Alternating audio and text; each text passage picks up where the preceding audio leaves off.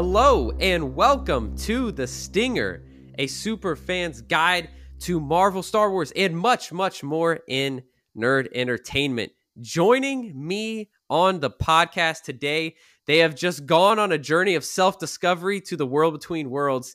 It is Trent Neely and Joseph Sneed. How are we doing, guys? Somehow Thrawn has returned. Except this time it made a lot of sense. That's right, baby. Oh, yeah, we are here to talk about Ahsoka today. Yes, I know you have heard us talk a lot about this show in different segments and different formats throughout the past several weeks. Well, now the show is wrapped up. It wrapped up a couple of weeks ago. And Joseph and Trent and I, we've been ruminating on it. We've been thinking about it. We've been forming our opinions. So today, we are going to talk about some of the biggest questions we have after watching the full entire series of Ahsoka. That is what we are here to do today. Thank you all for joining to listen. As always, you can subscribe wherever you get your podcast. You can follow us on YouTube at The Stinger Pod. You can subscribe to that channel on YouTube, and then you can follow us on TikTok and on Instagram at the same handle at The Stinger Pod.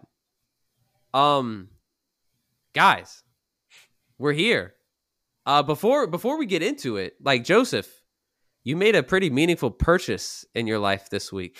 Me and Trent were blessed enough to witness it on screen before we hit record. Someone in here is the owner of a new Obi-Wan Kenobi lightsaber. How's it treating you, my guy? It's treating me good. Took me out to dinner. Got the nice wine and cheese. That's right. Ribeye. Yeah, it's treating me pretty good. That feels like a meal Kenobi would eat. He's a man of elegance. Mm-hmm. Yeah. Yep. He'd probably eat it with some random person that he just met, though. No, we know he's going up to Dex at the diner. Dex is cooking up some steaks for him. Ooh, I don't know. Would you trust a steak from Dex's? Oh, I trust everything from Dex. I don't know. That place. Dex is the man. The health sanitary codes there have got to be atrocious. That's fair. That's fair. You want a cup of Jawa juice? I don't know what that is, but I guess so. He's like pulling his pants up, not wearing gloves. No gloves in sight. Like it is it's alarming. Dex's diner. Looking like a plumber back there, But sometimes the places like you don't want to ask like, hey, did you pass the FDA health and sanitary code? Are the places you frequent the most? You know what I mean? Mm-hmm. I don't know. That little hole in the wall place. Exactly. The little hole in the wall place. Yeah. Well, Joseph, I am glad to know you're enjoying the Kenobi lightsaber. Let us know if you add more to your collection, General Grievous, and just keep us posted as always. Well, I think the cost is going to keep that collection growing very slowly. So. It'll be like we'll check in annually. How about that? We won't put the pressure That'll on work. All right. So again, we are here to talk about the Ahsoka series in full length today. Guys, as a just broad opening, what is your sentence or two synopsis on how you felt about the show? I had a blast with this show. I had a lot of fun. It was great to see the Rebels gang back again. As a Rebels fan, I loved it so much. They play all of their animated counterparts perfectly, I think, in this. I got some issues with some pacing of some story stuff, where we choose to sort of pick things up and where we sort of choose to leave it. But overall, a really, really solid time and great addition to the Star Wars lore. This is a terrible addition to the Star Wars lore because Chopper didn't actually commit any war crimes in the show. So I can't believe it, the disservice they've done to Chopper's character. No, I enjoyed the show a lot. I was always looking forward to each of the episodes. It was nice to see, like Trent was saying, the Rebels cast. I was watching Rebels as it was coming on. So being able to see Hera and Chopper and Sabine and Ezra. Even the mentions of Kanan in there. We had Jason Sandula. Um, yeah, I had fun, and we got the Chosen One back in a few Yeah, we episodes. did. Let's talk about it. So the prequel itch was scratched in this one too. Yeah, I'm with you guys. Captain Rex. Oh, Captain Rex. How could we forget? My guy, indeed. Captain Rex, for sure. Got to shout out the homie. I'm with you guys. I think this was like, if I had to summarize it, I would say something like, it's a flawed joyride. Like I had some of my wildest Star Wars fantasies fulfilled, and at the same time also had some head scratching moments. But to me, the highs outweighed the lows for me. And so I'm coming into this like genuinely so excited to talk to you guys about it, because we're not covering it week to week. There's a lot of thoughts that probably enter the text instead, or that just get fizzled out. And so I am eager to talk about a lot of the most important things in a discussion format with you guys, because this show kind of took over. I feel like this show really took over the fandom space in a way that a lot of the Disney Plus shows, at least, have not done in a while. I don't know. Would you guys agree with that? Yeah, I mean, I don't think it quite reached the Andor level, because that kind of came out of nowhere. Like nobody was hyped for that show. But yeah, I mean, and especially once our boy Hayden Christensen came back, the internet was like, "What?" For people who maybe didn't watch Kenobi and sort of aren't in the know about this little Hayden Renaissance, Star Wars fans are having. Yeah, I think that moment for sure, that took over the internet for a solid like 10 days. Like there were so many like conversations and homages and references to that one shot of like the Darth Vader frame where it like switches to Darth Vader for half a second. Yeah, but no. So yeah, I don't think this would quite hit like I said, the Andor levels of social media dominance, but I definitely think the buzz was much more strong than Mando season 3 or Book of Boba Fett was. Yeah, and it was especially stronger than that piece of garbage they tried to call Secret Invasion. But yeah, I think I agree with Trent. It doesn't, which, at this point, I don't know what's going to hit the highs of Andor. Yeah.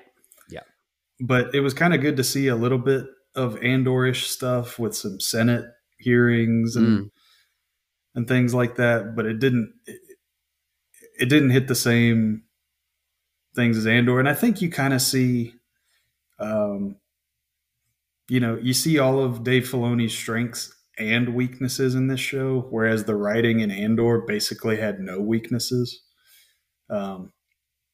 Is really one of the few Disney Plus original shows at this point that doesn't have weak writing. Or all around weak writing, because, Mando has had some really good writing, and Kenobi had some, but had a lot of problems. Boba Fett had a lot of problems. But yeah, I think this one was good. And this one seemed to be the one for like the hardcore fans. Yeah. I don't know how accessible the show is for everybody else. Yeah, that's definitely something we're going to talk about later. I definitely have some thoughts on that. To kind of start the conversation, how about we each give like what our highest moment was, and maybe what our lowest moment was. Maybe not moment in the show, but just, something about the show that you felt like, the show did extremely well, and something it failed at.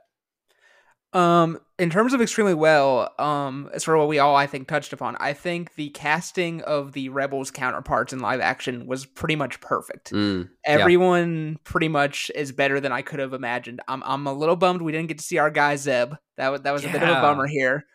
But everyone else, Mary Elizabeth Winstead, like, had that, commanding Hera general mojo going on, but also that maternal thing, which that character needs to have, both of those facets. The actor playing Ezra like blew me away. I'm like, this is 100% Ezra, but just aged up, and I'm kind of like, it's a magic trick almost. In terms of biggest weakness of this show, I do not believe, for me personally, this is subjective, I'm not saying I'm right, and writing stuff is super hard, but I do not think there are 8 episodes worth of story here. I think Yep. I think we could have combined some episodes. I think we could have restructured things or gone a different way. I think there's like 5 or 6 maybe solid episodes of television that's stretched into 8. Yeah. I think one of the strengths of the show, kind of the Sabine gets stabbed in the first episode, notwithstanding, is it made lightsaber fights really powerful again. Yeah. It seemed like, especially you can't ever have an Anakin fight that doesn't seem powerful, but that was like the gold standard of Disney Star Wars lightsaber fights. Yeah. Where it actually felt like an old school lightsaber fight. Weaknesses of the show, I mean, it kind of goes back to weaknesses of the New Republic of they're just like, hey, Thrawn is here, and they're like, no, he isn't. And it kind of is like the oh man, I can't say what it is because Josh hasn't got to that book of Harry Potter, I don't think. Which Harry Potter book are you on? All right, okay, so all right, guys. Just real quick. No, this is perfect, okay? So we're going to take a segue right now. Y'all got 5 minutes for me? Yeah, we have 5 minutes. All right, spoiler warning if you're like me and are just now reading Harry Potter for the first time in their lives. That's what I'm doing. Last night, I just read the passage where Dumbledore dies. Ooh, man. That's so I'm good. a mess. It's so good. I'm an emotional mess. It's not okay. I read it right before going to bed, which was a horrible decision, and I don't know what to do with myself. It's gut-wrenching. You haven't seen the movies. You haven't seen the movies, have you? No, I have not. Okay, yeah. Well, that one is one of the ones that they butcher the movie. But you read like Half-Blood Prince is such a good book. It's so amazing. It is amazing writing. Sorry, we'll do a separate podcast on this one day. I just had to share my nerd grievance with you guys. We'll take this offline maybe one day. But I am hurting inside. Okay. Continue, Joseph. Yeah, it's rough. So it's not a spoiler now because I know where you're at because this happens in Order of the Phoenix. The New Republic here is basically like Cornelius Fudge in Order of the Phoenix when people are like, yes. They're like, Dumbledore's back, and he's like, no, he's not. And that's kind of just a weakness of the New Republic because they're like, hey, we have New Republic officers who saw this gigantic hyperspace ring that's going to bring back Thrawn. And they're like, nah, I don't think so. Well, it's even dumber than the Ministry of Magic because at least the Ministry of Magic had reason to think Voldemort was dead, whereas for Star Wars, Thrawn and Ezra just went to a different part of vast galaxies. Right. I mean, they were presumed dead, so it's not that big of a stretch for me. I guess. Okay, yeah, but the threat's like, okay, this lady got broken out by 2 Sith wannabes. And they built a giant hyperspace ring, and there's a bunch of former Imperials at every level of the New Republic that are trying to take us down. Let's just ignore it. And Stupid Senator is the dad of the main character in Resistance, who's also an idiot. Oh, interesting. Okay, that's helpful context to have. Let's do a quick poll real quick. If you had to power rank by levels of incompetence, with 1 being the highest and 3 being the lowest, rank the New Republic, the prequel era Jedi Council, and the Ministry of Magic. I think the New Republic's sitting at a 3 because they're just so confident that nothing bad could be happening and they have no reason to be. The Ministry's a 2 because it's come on, you're really gonna take the gamble that the Dark Wizard of all time isn't doing some stuff, and the Jedi they're a 1 because it's not even really the Council. It's just Yoda is just such a punk that he's just nah, I'm the best Jedi to ever Jedi. Yeah, that's right. I called Yoda a punk. Let's go. So I'm the best Jedi to ever Jedi. There's no way nothing nefarious could be slipping past me. Incredible. So I'm gonna take that and completely disagree with it. because Okay, yeah, that's right. I think the New Republic is the most incompetent because Ooh, they're just like, we're not even going to have a standing military anymore. So That's actually very true. When that's a Thrawn comes great back point. in, he's just going to steamroll us in like Ahsoka season 2 or something. Then I'm going to go. Actually, I think I'll agree with you on this one. I'll go Ministry of Magic at 2 as like the second most incompetent because like yeah, they had the Order of the Phoenix in there. They had Kingsley Shacklebolt was big in the Ministry. You got Arthur Weasley. That's true. But you also kind of got some infiltration from like Lucius Malfoy. Cornelius Fudge was pretty incompetent, which is why he got the sack. I think I just spoiled it. Never mind. That didn't happen. I'm not sure that you did. I think we'll move on. We'll move on. We'll move on. And then if we look at the Jedi Council, yeah, Yoda made some bad decisions, but also if you look at like the battle, like the field command of the Jedi, they seem to do pretty good. And if we really look at it, Palpatine was pulling the strings, but the Republic pretty much did win the war because they killed did. Count Dooku and General Grievous, and the Jedi were in charge of the military effort. So I That's mean, fair. I don't know. They were super arrogant, but Yes, I don't know if I'd go all the way of like more incompetent than the New Republic because I they also will. weren't fumbling like governing. That's true. That's true. The New Republic is also fumbling governing. But the Jedi Council, think of all of the things they could have like taken more seriously and raised the alarms on. Like they got an entire army of clones for free and didn't bat an eye. Even though That's none of true. them ordered it. No one ordered it. No one made the order. They're just like, oh, what a blessing in disguise. Actually, sorry, a dead Jedi ordered it, and they were like, "Cool, that makes sense." Right. Makes no. Sypha Dyas, that like weirdo that we thought was kind of crazy. Turns out he was. Exactly. They let the fives thing go under their nose completely and just, that was weird. And then, the Ahsoka mistrial, they're just like, okay, sorry, Ahsoka. I guess we'll catch you on the other side. Sorry about that one. Yeah, that one was bad. There's My a lot. favorite thing is they're just like, we're just gonna promote you to make up for that. They're Right, like, hey, right. it's like all you get out of all that is you get to skip like the annoying initiation. Would you like a promotion? Trials? I mean, yeah, that's like, yeah, it's tough. That the Jedi Council takes the cake for me. I had to ask that question though because I hadn't thought about it. The New Republic is encroaching on their territory though. I gotta say, it's really bad.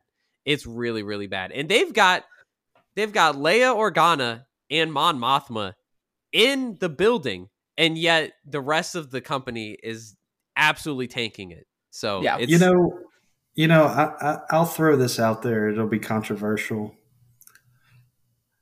I don't think Mon Mothma is very good at peacetime governing. Ooh, you think she's general mainly? Like that's her No, mojo. she's not a general. She's I think she's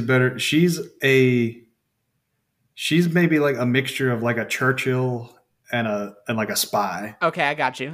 Yeah. interesting. Because she's a good figurehead,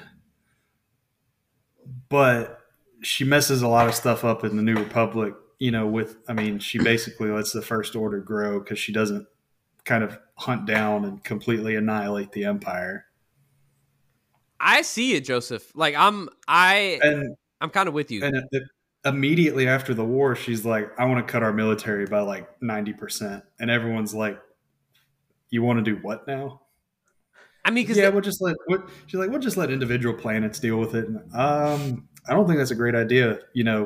A year after a giant galactic civil war, we don't have to occupy places, but we should probably have like a fleet or two or 500. I think it's a really valid point. We can come back to the New Republic later in this podcast, but that's an excellent point, Joseph. I'm with you on it completely. Yeah, no, very astute.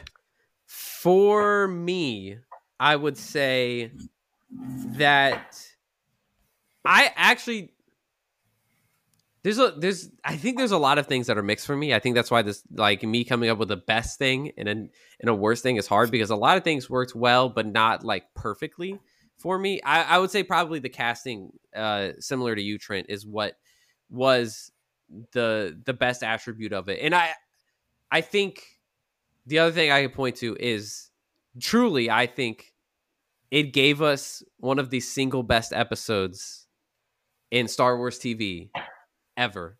And it's hard to compare it to a movie because it's just a single TV episode. But I'm even saying, like, count the animated shows as well. I really think that World Between Worlds episode was top tier Star Wars, and we may not see anything like it again. It was special to me. So I It's up there with the Marshall. that's what I'm saying, Joseph. It's in the Marshall territory. Like, it genuinely is. I loved it. And I think similar to you, Trent. So I'm gonna amend what you said about, like, there's not 8 episodes here. I agree. I don't think there's 8 episodes worth of story here. And at the same time, if you had truncated everything to just be the most essential scenes, and maybe you get down to 6 episodes, I still don't think that's a fulfilling story. It Right. it felt way too part one of a larger story than I feel like we should have gotten for a full live action television series. I mean, I think, like, comparing this to even like some of the animated shows, this feels like not even a full season of those. This feels like maybe a half a season of an animated show. Right. No, I mean, I made the comparison to you guys, and I think I stand by it. Where once Quantum Mania came out, a lot of people were like, "This movie was fun," but Yeah. it feels like it's setting up a lot just for the Kang Dynasty more Yep. than standing on it. And I kind of feel like, assuming, I mean, this is speculation, but assuming that the Dave Filoni Mandalorian movie is going to be a lot about Thrawn, I do feel like this show was, hey, let's get a lot of the stuff that would normally be exposition in that movie out of the way here, Yeah. and Yeah. then the movie can start. And I'm like, okay, that's great, but shouldn't the thing stay on its own? And I don't know what the right answer is with that. Maybe we just are living now in a post MCU world where, like, we accept that our entertainment is much more episodic, even when it's supposed to be a limited series and it stands alone. Like, Yeah. I don't know. I'm not sure. I know what the right answer is to it, but I just, it didn't feel like a full story to me. And so, yeah, I think that probably does a good job, including our long tangents of summarizing how we all feel about the series. And today we're going kind of round robin here. We've accumulated a bunch of questions to kind of discuss. So Trent, what's the next question on our agenda today? Yeah, so if we're going to talk about a series titled Ahsoka, I feel like we should talk about Ahsoka and sort of what you all think of her journey. We've followed this character now all the way since the Clone Wars days, and Dave keeps bringing her back and peeling back more layers of the onion, so to speak. And so what do you guys think of this journey she went on for these 8 episodes? I don't think there was a whole lot of an arc for Ahsoka in this one, because we hadn't seen what made her have her fallen out with Sabine. I mean, they mentioned it that she didn't let her go to Mandalore when everything was going on, but it seemed like, which we'll get to later, they shoehorned that in so Ahsoka and Sabine would have some conflict. We didn't really understand her being able to be cool with Anakin, because I guess we kind of implied that Luke was like, hey, he turned good again. But even in the World Between Worlds episode, she's kind of taking some shots at Anakin, like, you're Darth Vader, buddy. But then she's also like, hey, Master, it's so good to see you. And I'm like, I don't know how I feel about that, because I feel like she'd either be really, really angry with him or had moved on and wasn't going to be like taking shots at him, especially, because he's dead. But I don't think she had a whole lot of growth in the series from what we saw in, like, The Mandalorian and the Book of Boba Fett. And I think in some cases it's almost like there's a little bit of a disconnect between the three, well, not the three shows, but between this one and the two other shows. And her story seemed to be about moving on past stuff, Mm-hmm. but she was moving past stuff that it seemed like in some cases she'd already moved past, like with Interesting. Anakin. Because sometimes she'd be like, "I don't want to talk about Anakin," and then in the next scene, after the World Between Worlds episode, she's like, "Man, I sure do love training with hologram Anakin. Do it all the time." Yeah, So that's true. I don't know. I think and we look at the Ahsoka the White thing, where it's a really interesting concept, but I don't think she was that different between Ahsoka the White and Ahsoka the Gray. And I mean, you look at Gandalf, who's not very different personality wise, but he gets like a major power upgrade Yeah. between Gray and White, and hers is more like a rebirth out of her World Between Worlds baptism. Yeah. And so I don't know. I just didn't see the actual character growth. And I'm a little disappointed because they wanted to treat it like character growth when I don't think she really needed that much to grow into. I think they could have played into the situation more as what she's struggling with, not just an internal character thing, especially since they didn't give us a scene with her and Luke and Anakin talking. Okay, this is interesting. I'm going to disagree with you a little bit because to for those that don't know, the Ahsoka the White thing that Joseph's talking about, like it is very clear in interviews that Dave Filoni has given and literally just the way the character Ahsoka is dressed throughout the second half of the season that there's supposed to be a clear transformation from Ahsoka the Grey to Ahsoka the White to mirror Gandalf's transformation in the Lord of the Rings from Gandalf the Grey to Ahsoka or to Gandalf the White after he battles the Balrog, right? So we've got the I don't totally disagree with you, Joseph, but where I do feel like I I think the questions I've always had for the character of Ahsoka, and this is after watching her in Rebels as well, is like how does she actually feel that her master was turned out to be Darth Vader? Because we get the scene, we get the episode in Rebels where she fights Vader and she realizes that it's Anakin. But we don't spend that much time with Ahsoka in Rebels, period. And after that moment, when she does show up, it's more so to help out our Rebels friends than to really focus in on her story. So I that was one of the questions like I wanted answered from this show. And to me, there was a lot of like criticism, which I didn't really buy into from some fans about how Rosario Dawson was portraying the character of Ahsoka early in the season.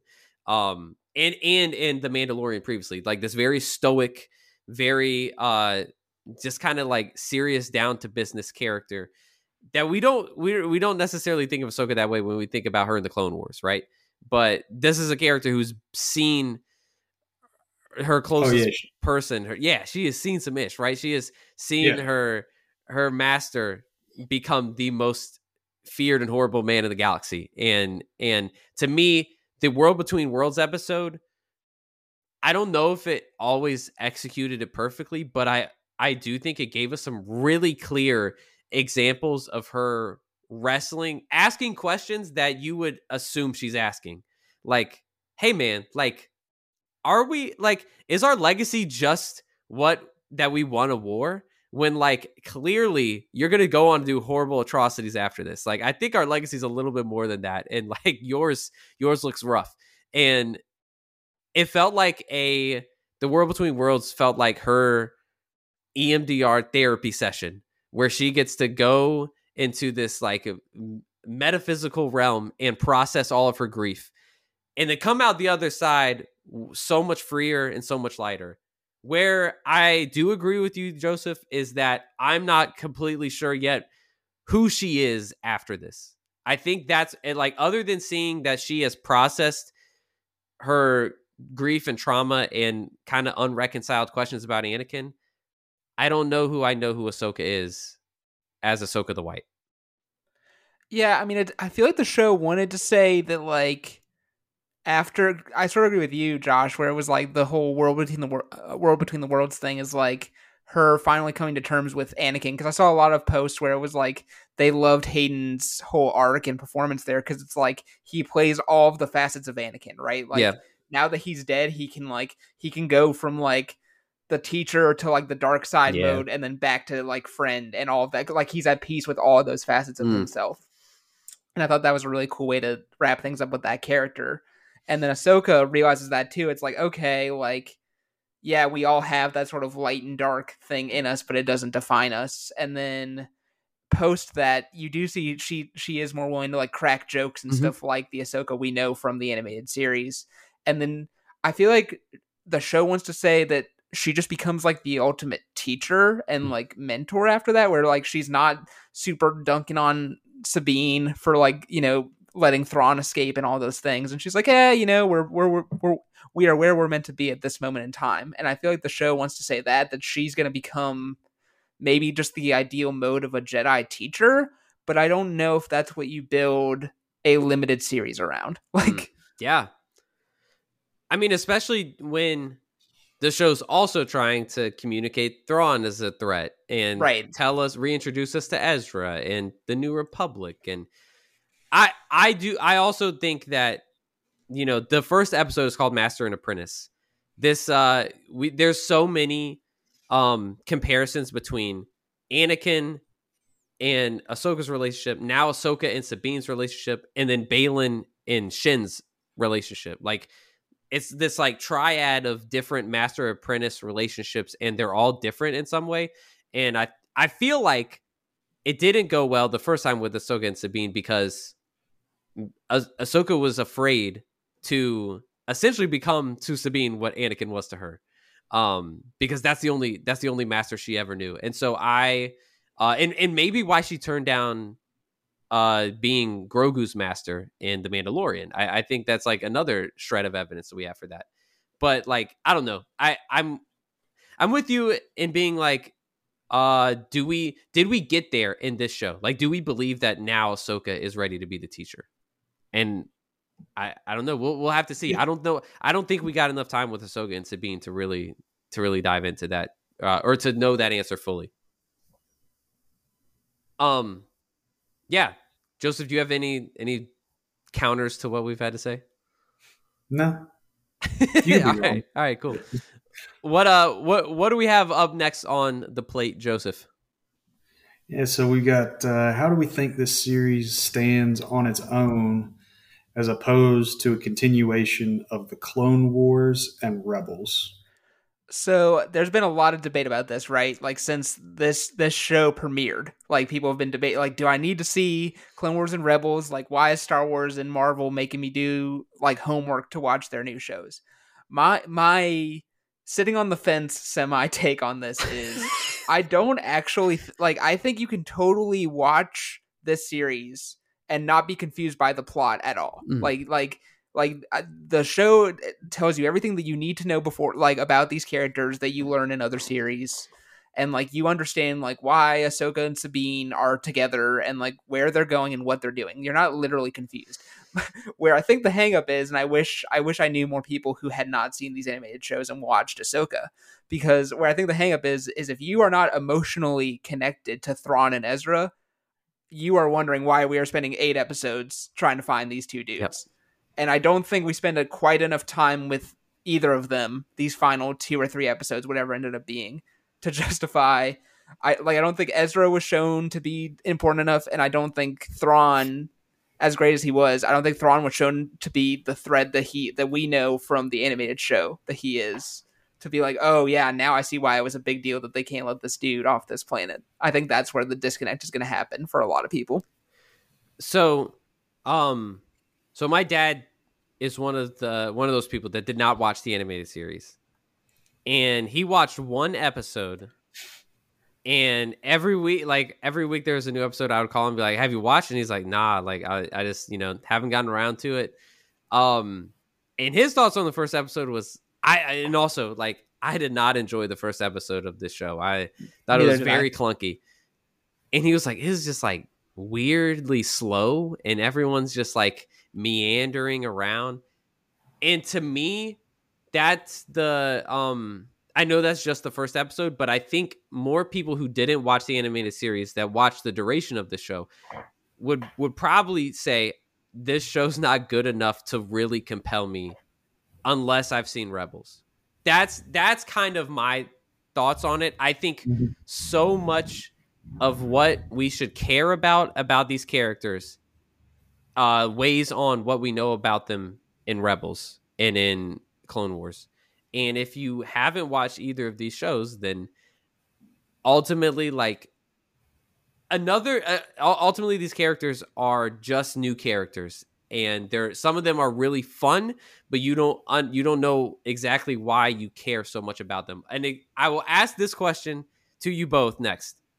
Do you feel like Thrawn was as imposing of a character in this show as he was in Rebels? No, and I think the problem is, and I didn't really think about this till I saw some memes afterwards, but the show, and I get why they did it, because it does make sense for some of the plot reasons, but they made him so dependent on the Night Sisters in the series, where like he would just be on attack. Like, for somebody who doesn't know Thrawn from Rebels and Clone Wars, right? I could totally see you watching this show and being like, this is a dude who is supervising one thing being moved from a planet to a ship as they're packing up a ship to leave, and then being like, oh, we're in trouble. Let me go ask these people to do magic. Like, that's all he Yeah. does, Yeah. seemingly, in a literal way, the entire series that he's in. And yet this show sets up this idea that he's supposed to succeed Palpatine, who shoots lightning from his hands. And I think if you're somebody who hasn't seen Thrawn be the master manipulator that he is in the other shows, you're like, there's no way this dude is like the next thing. Yeah. Yeah. Again, Yeah, no dig on Lars Mikkelsen. Like, he Right. is perfect as this character in the animated series. I thought his performance was great in this show. Like, the vocal intonation is spot on 100%. He still has that vibe, cold Pat. I think the Dathomir sisters is a bit too much of a thing. Yeah, the Night Sisters didn't really bother me, but this is like a primer on Thrawn. Yeah. Because you're like, okay, everybody in the New Republic that's taking this threat seriously is like crapping themselves at his name. And when you see him, he's like, oh, his Star Destroyer's like falling apart. Yeah. And he just kind of walks around and talks really slow. And he didn't do a whole lot of kind of what Thrawn is known for, of like, I got to figure out what their art looks like and then I'll take them out. And Yeah. he kind of mentioned it a little bit about Ahsoka. He was like, I want to know where she's from and who her master was. And you see that glimmer of who Thrawn was when he's like, her master was Anakin Skywalker. We need to call everybody up for this. And that's kind of like the hint at Thrawn that you get, because he's like, oh no, we're not taking any risks with her. We will like send everything we have to destroy her. But you don't really see his, and I think part of it is just because it was a smaller scale. But they don't have any of his like fleet tactics, which is really what he's really good at. Yeah. So the witches didn't bother me, but also I don't know what they would have changed to build up Thrawn to be a bigger threat, other than having everybody be like, "Oh no, he's a giant threat."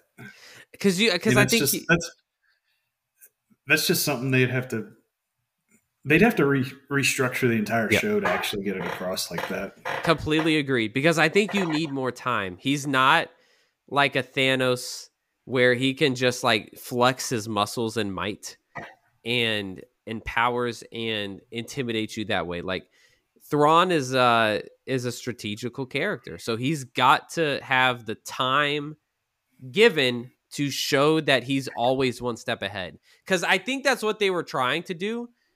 But to me, it just felt like everything he tries keeps failing. And he just happens to like have a head start against these characters by having been on this planet for longer. That's to me like, and that's how it came across. It wasn't like, oh, I, Thrawn has definitely thought through everything already. It was just like, oh no, I think he just had a head start. I think the worst failure they did with Thrawn was when uh, Ahsoka, Ezra, and Sabine are riding their little wolves up to the tower, and he's like, "Fire everything we have at them," and they completely miss. And they get up to the tower, and they're like, Yep. "Oh, we're good." And I think that would have been better to just like not even fire all the cannons at them. I And agree.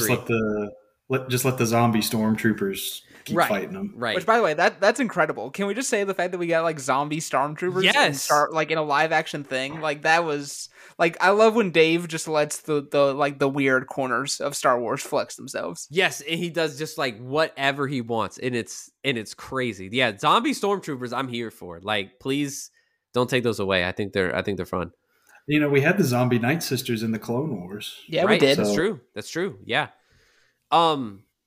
Okay. Another question we have, kind of looking back at the show, and then we'll get to some more forward-thinking questions, would be, what do we think of Sabine's Force abilities? This seemed to be a point of contention amongst the fans, and I know myself, I was back and forth on it watching the show. Like, do I want this character who has never shown Force sensitivity to now be able to wield the Force? What do you guys think? So my opinion of this is, I'm actually really okay and actually really cool with the idea of that, like, everyone can use the Force a little bit. Okay, Like, yeah. I think that's because, like, Obi-Wan Kenobi says that basically in A New Hope, where it's like it surrounds and penetrates all living life or something to that effect. And so I kind of like the idea that, like, maybe in this universe, maybe that's why some people are really good at, like, archery is the Force, even though they don't think of it that way, but that's what it is. Or maybe why somebody's really good at, like, piloting. It's not necessarily the Force, but it is. Like, that's the actual explanation.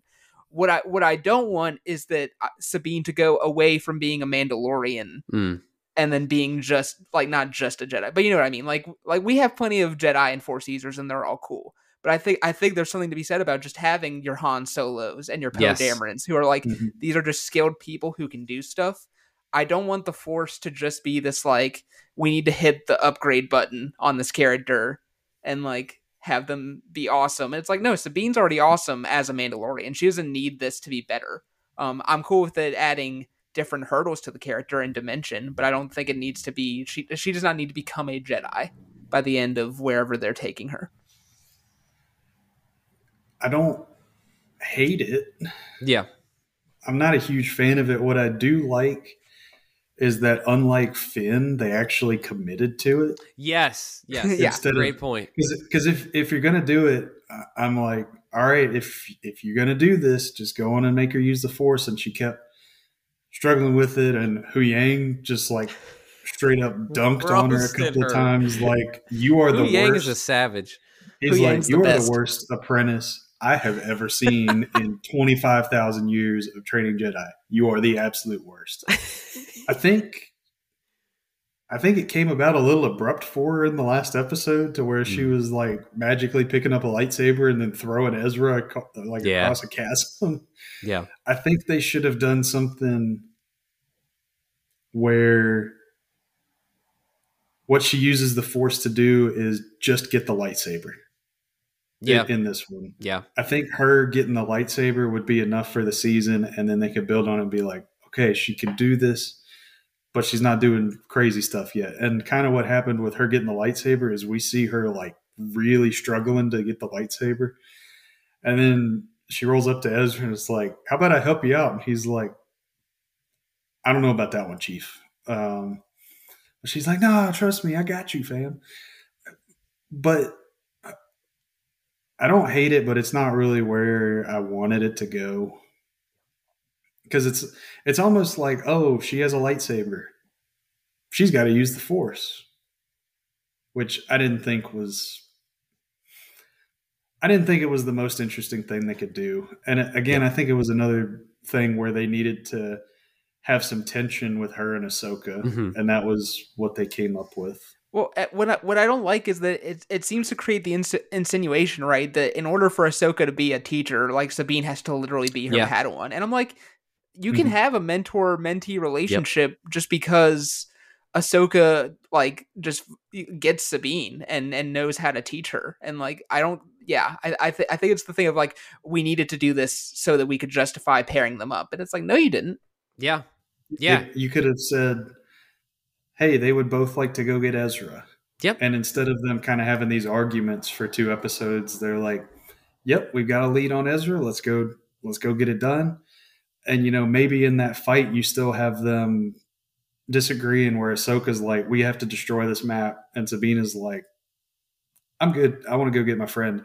And they can still have that disagreement without, some kind of big master apprentice fallout. And I still think it would be consistent with both characters.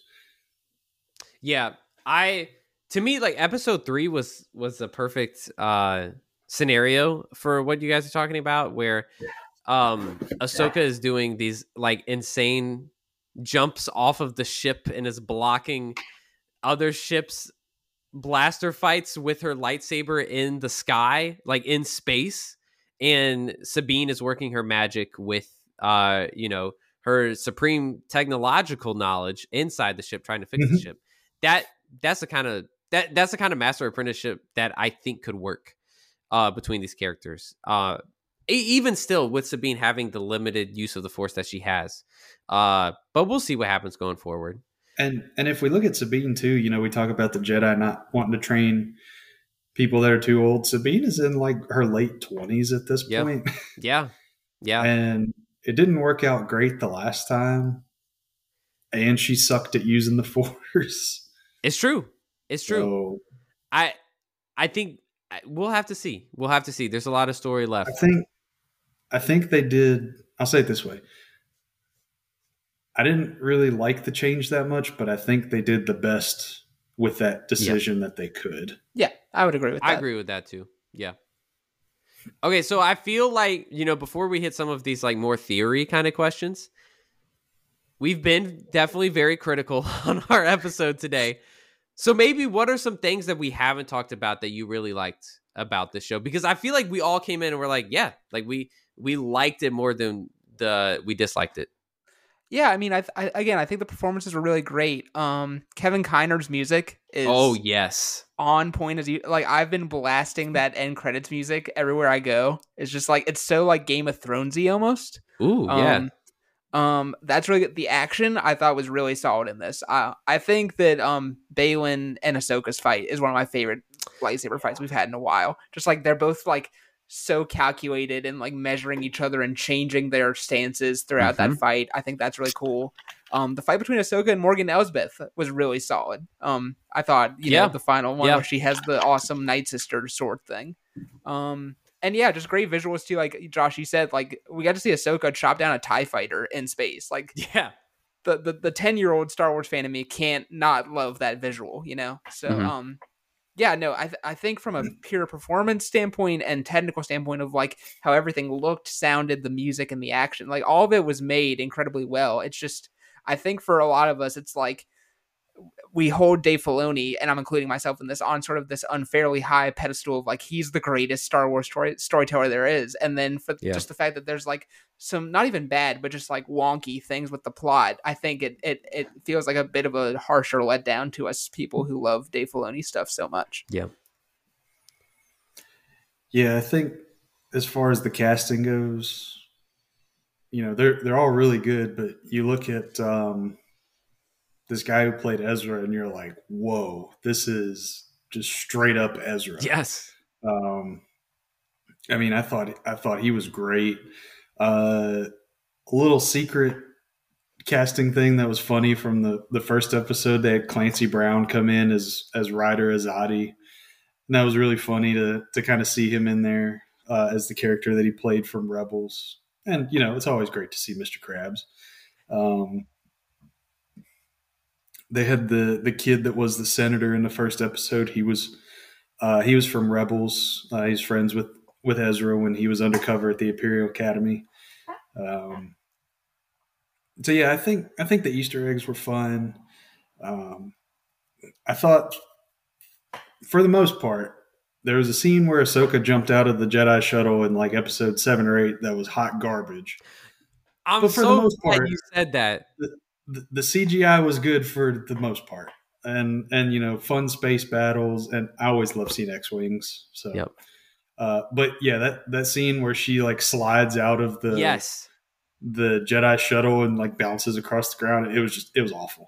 I did not see anyone else talk about this. I'm so glad you saw it, Joseph, because that scene I audibly laughed. I was like, "Oh my god, what? That looks like they just like snuck a like 5-second clip of someone jumping off of like a gym wrestling mat on, and then just did some Photoshop work on it. It was weird." Oh no, they copied the same thing they did in Wonder Woman 2 where she's flying and it looks awful, but you're kind of laughing because of how awful it Yes, is. yes. I'm glad someone else noticed.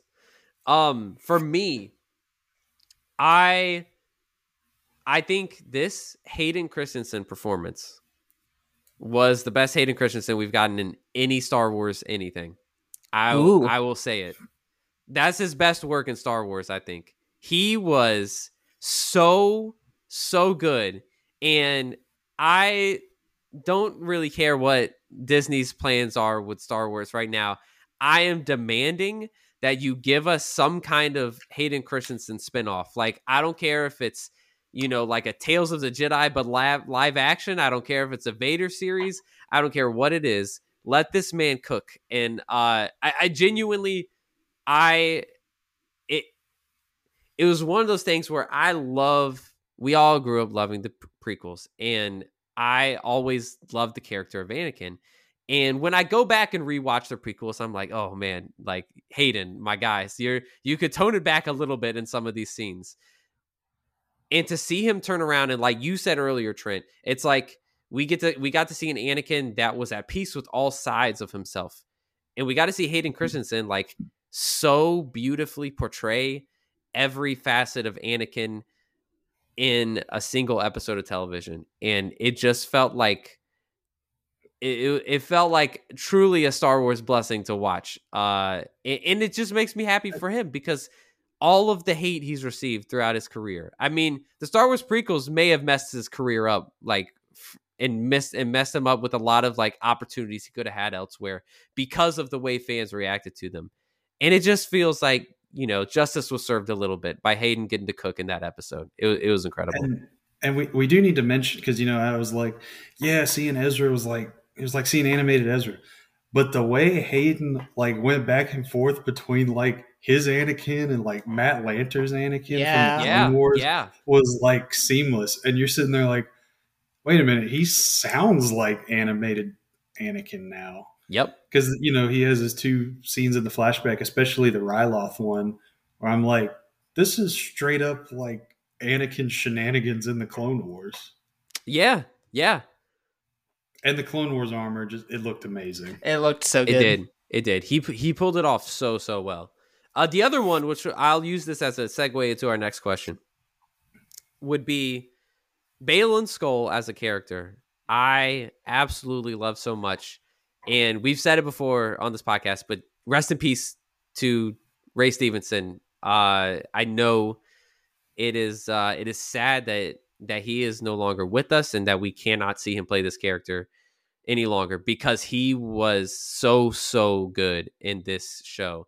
And I love, this is like some Dave Filoni expertise, in my opinion, is to create a new character, create a villain who is not a Sith and somehow like excellently mirrors Ahsoka, because he's a Jedi who left the Order, but instead of being the hero that Ahsoka was, he decided to choose a more selfish and like power grabbing route. And that makes for a really compelling villain that I want to see more of. And I want to see more Baylan and Ahsoka showdowns, because they're perfect complements to each other. And when you get the hero villain dynamic, that's what you want. You want to see people who are just like, if things had gone differently, they truly could have been the same person. And so I loved his character so much. Yeah, no, it's great. But that does lead us into our question. How do we think Balin's journey is going to continue now that, tragically we lost Ray Stevenson to these, real life circumstances. How do we think they're going to pick that up? I think they're gonna. I think they're gonna end up recasting. Um, they're not gonna do this stupid AI generated CGI face because that just seems disrespectful to me this soon after he passed away, and I mean in the future also. Um, so I think they're going to recast. I don't know who they would get. I've heard this is just fan casting of Liev Schreiber maybe doing it. That could be interesting. I think his journey is going to be he's going to find that they had the flashing out in the distance as he's on the statue of the father and the son, and kind of the daughter statue is destroyed off to the side. I think he's going to go find the Mortis gods because we saw Morai flying around in I think the last episode, and Ahsoka was like, "Huh, that's interesting." But he's going to go find the Mortis gods and maybe learn some things about the Force. I agree. I think, yeah, I agree. I think that is what he's going to do. I feel like, it almost, because when I think of the Mortis gods post that scene that we get in, or the series of episodes that we get in the Clone Wars, the next time they pop up is the World Between Worlds and Rebels, and it makes me think, what if there's another portal to the World Between Worlds on Peridia, and that Balin has his own World Between Worlds experience? I'm into that idea a lot. I think that would be fascinating. But we'll see. I am so intrigued by bringing the Mortis gods back into the fold. There's such a interesting and uncharted concept in the Star Wars mythology, and I would love to see what Balin could explore there. Yeah, I mean, I'm really liking the theory that the Balin was a young Jedi who escaped Anakin during Order 66. Have you all seen that theory? No, I have not. That he's the Master Skywalker. What are we gonna do, kid? Shoot! I think he's too old for that. I think he is probably. Oh yeah, slightly. Yeah. He definitely because I think he's probably the same age as Anakin, because Anakin at this point would be in his early 50s. Yeah. I don't know. That would be pretty cool, though. That'd be pretty cool, though. Yeah. I agree with you guys. I think that character's really interesting. That they're probably gonna end up recasting him with somebody who can hopefully, pay tribute to what he did, but still feel comfortable enough making it their own. The other thing I could see them doing is they could just give his journey to Shin, just have his apprentice naturally sort of pick up where he left off. I could see them pivoting that way because I like where they left her character as well, where Ahsoka sort of offers this hand, and you see this moment of hesitation where she's like, I don't trust these guys, but I don't know if I want to stay on the bad guy path. But yeah, so I think we leave her character in an interesting place that I could see her character sort of picking up the quest in some way or fashion as well. I love that because it flipped Balin's offer to Sabine earlier in the series on its head. Mm-hmm. And it was like, let's try it the other way now, and it goes completely the opposite direction. Yeah, she's gonna lead the Raiders against Sabine, Ahsoka, Huyang, and the crab people. What a war! That would be quite the fight. They're gonna be throwing like slingshots and sticks at them. Joseph, what else do we think future of the of this story? What do we got next? So we got what is Thrawn doing on Dathomir, and what's his relation to the Night Sisters? Yeah, so I think this is a twofold purpose here. I think the main one is that Thrawn knows he can't just like show up on Coruscant right off the bat here as soon as he comes back, right? Like the New Republic would blast him out of the sky and it would be over. So I think he knows he's like, I'm going to go to Dathomir. Nobody wants to mess with witchcraft. Nobody's going to come looking for me here. But I wouldn't be surprised if like he and the Night Sisters are going to cook up some like ancient magics to unleash upon the New Mm. Republic to help their new evil plan in some way. I would much rather be something totally bonkers Star Wars like that than they build a third new Death Star Rey Right. thing. So that's what I'm hoping, is just that it's a stealth cloaking precautionary measure, and also maybe this is some like evil plan, kind of like the minor spoilers, but like what the evil people are up to in the D&D movie, if you saw that. Oh, yeah, yeah. Okay. I haven't seen it yet. I've heard it's really good though. It's a lot of fun. It's so much fun. Yeah, like surprisingly one of my favorite movies this year. Me too. Yeah, I am like I personally I really like the decision to have Thrawn have an alliance with the Night Sisters, because I feel like, based on the little I know about Thrawn from the novels, you know, he is from distant reaches of the galaxy. And the Night Sisters on Dathomir are kind of in the same boat, where they're, first of all, like, we're learning that they have origins that trace back to Peridia in this other galaxy. So they're really from like the nether regions of the Star Wars universe as a whole. But in the galaxy that we know, like, they have not had a presence like some of the other factions in the galaxy have had. They haven't had like a Mandalorian kind of presence in the galaxy, where the Mandalorians are at war with the Jedi, then they're the Jedi are helping them, and they're super involved. Like, the Night Sisters are a little more dealing in the shadows, and I like that, because that's it just reminds me of Thrawn a little bit. So I don't know if I can offer that much more than that, but I think the pairing is smart, and I'm intrigued to know more. Joseph, how about you? So as we look at Thrawn in Rebels, he has two major defeats that he's present for. Obviously, Governor Price messes some stuff up while he's gone in season 4, but at the end of season 3 and at the end of season 4, he has two major defeats. And the common factor in those two major defeats is unforeseeable Force shenanigans. Yeah. And so he gets to Peridia and he's like, you know what? I am tired of this crap. Let me get with these Night Sisters and be like, hey, you want to be friends so you can help me against these Force things that I don't really understand? Yeah.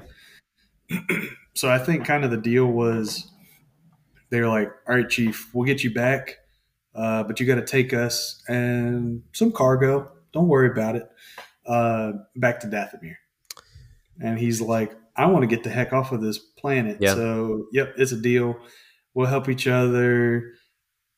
Oh, and there's this guy back in the main galaxy named Skywalker. Oh, there's another one.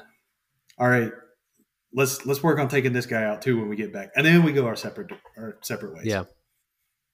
I think it's right now a, you scratch my back, I'll scratch yours, and we'll call it even kind of relationship. So, what do we think the cargo is? Dead Night Sisters. Okay. Ooh, I like that. That's really the only theory I've heard. Trent, do you have anything else you've seen?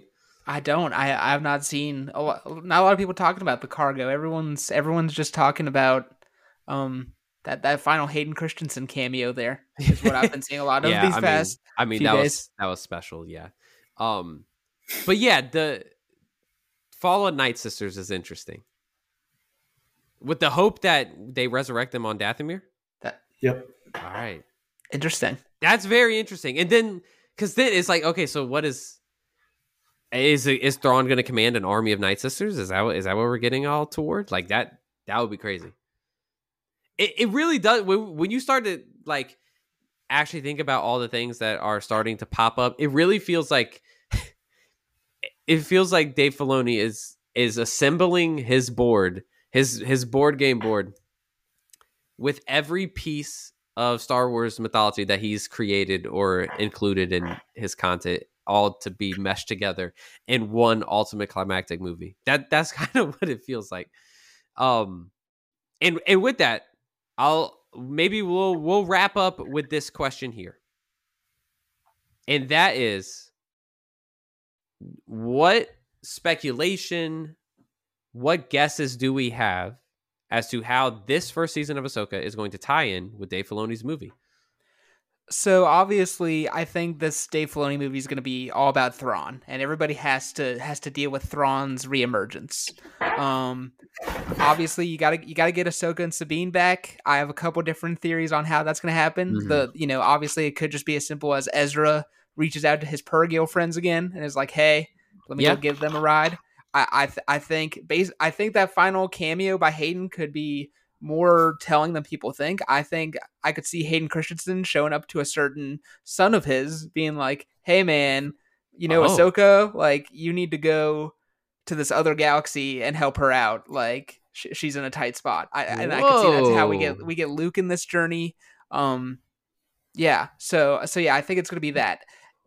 And then we know we need to get Mando and Grogu involved. So I'm gonna jump on board with a big fan theory from the end of Mando season 3. I think at some point in Mando season 4, which I think will come out before this movie, we're gonna learn that Moff Gideon is still alive, that he's working with Thrawn, and so Din's like, okay, in order to get rid of Gideon and his obsessive quest to get Grogu's DNA, I gotta take out both Gideon and this Thrawn guy.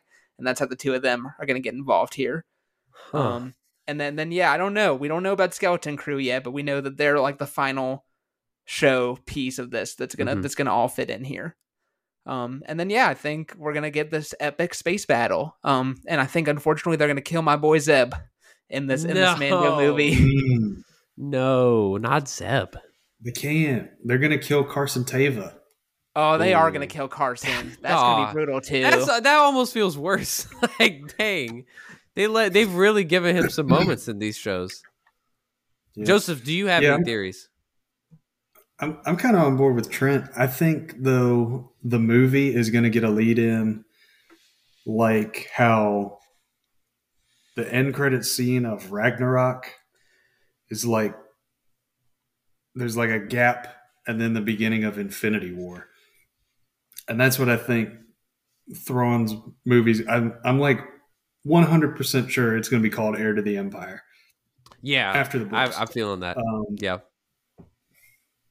I think, I hadn't thought about it, Trent, but I think it's a good idea to have Luke go get Ahsoka and Sabine, because Luke has like a Force compass at this point that he could use. And I think may have helped him find Ahch-To, where the first Jedi Temple is. There we go. I think Mando season 4 is going to be a big build for the movie, since he's going to be like contracting for the New Republic. Skeleton Crew, I think, could be the way we get Ahsoka and Sabine back into the main galaxy if it's not Luke, because I think the Skeleton Crew is going to be in Peridea also. They're going to get up to some like Star Trek Voyager shenanigans. I think I've said shenanigans 3 times today. But they're going to get up to some Star Trek Voyager hooligandery in Peridea and get back. And, I don't know what else we're going to see, because, Rangers of the New Republic is kind of dead. But I think we could get another separate show in here that could be really interesting, because I think we're going to need a couple of prep shows before Thrawn kind of starts his campaign in the movie. Because remember, the Heir to the Empire books are books. There's 3 of them. That's true. And they have a lot of stuff going on. There's like a clone of Luke whose name is spelled Luuke, and there's like a clone of a dark Jedi. And his name also gets a second U in it. So I was wondering if Balin doesn't come back and kind of be that dark Jedi presence for Thrawn. Because I think it'll be heavily influenced by the books. I think the next thing we're going to see Thrawn in is him like laying waste to a planet, or getting back with Captain Pelion, who was in Mando season 3, and then being like, we're getting the band back together, boys, Yeah. and going and getting all the Imperial remnant. I think we could get a secret New Republic show about That's kind of the interesting. government of the New Republic. And I think we'll get an Ahsoka season 2. Yeah, I think we're definitely getting Ahsoka season 2. There's a part of me that is like, what if whoever the skeleton crew is, what if they're the ones who take Ahsoka and Sabine home? But then I have more doubts about that because I think Ahsoka season 2 is going to want to have both Ahsoka and Sabine and Baylan and Shin on the same planet at the same time. It's just kind of how I see that unfolding. One question I have: does it feel weird to you guys that it feels like Mando and Grogu have been kind of put on the bench in this whole saga? Because it feels weird to me. They were not even the main characters of their own show, and now it feels like the Thrawn and Ahsoka cast and Rebels cast are like the main protagonists. But that feels weird to me. Well, it's a weird thing that they've written themselves into, right? Where the main threat / need for them to get involved into broader galaxy affairs is people want to kidnap Grogu and use his DNA to create force sensitive abilities or whatever is going on. Yeah. And so it's like Din's not going to actively look for a fight. And so you can't have him like willingly put Grogu in those situations, but then also like you can't have every episode be like people trying to abduct Grogu. And so I feel like part of it's just like they've written themselves into a weird spot.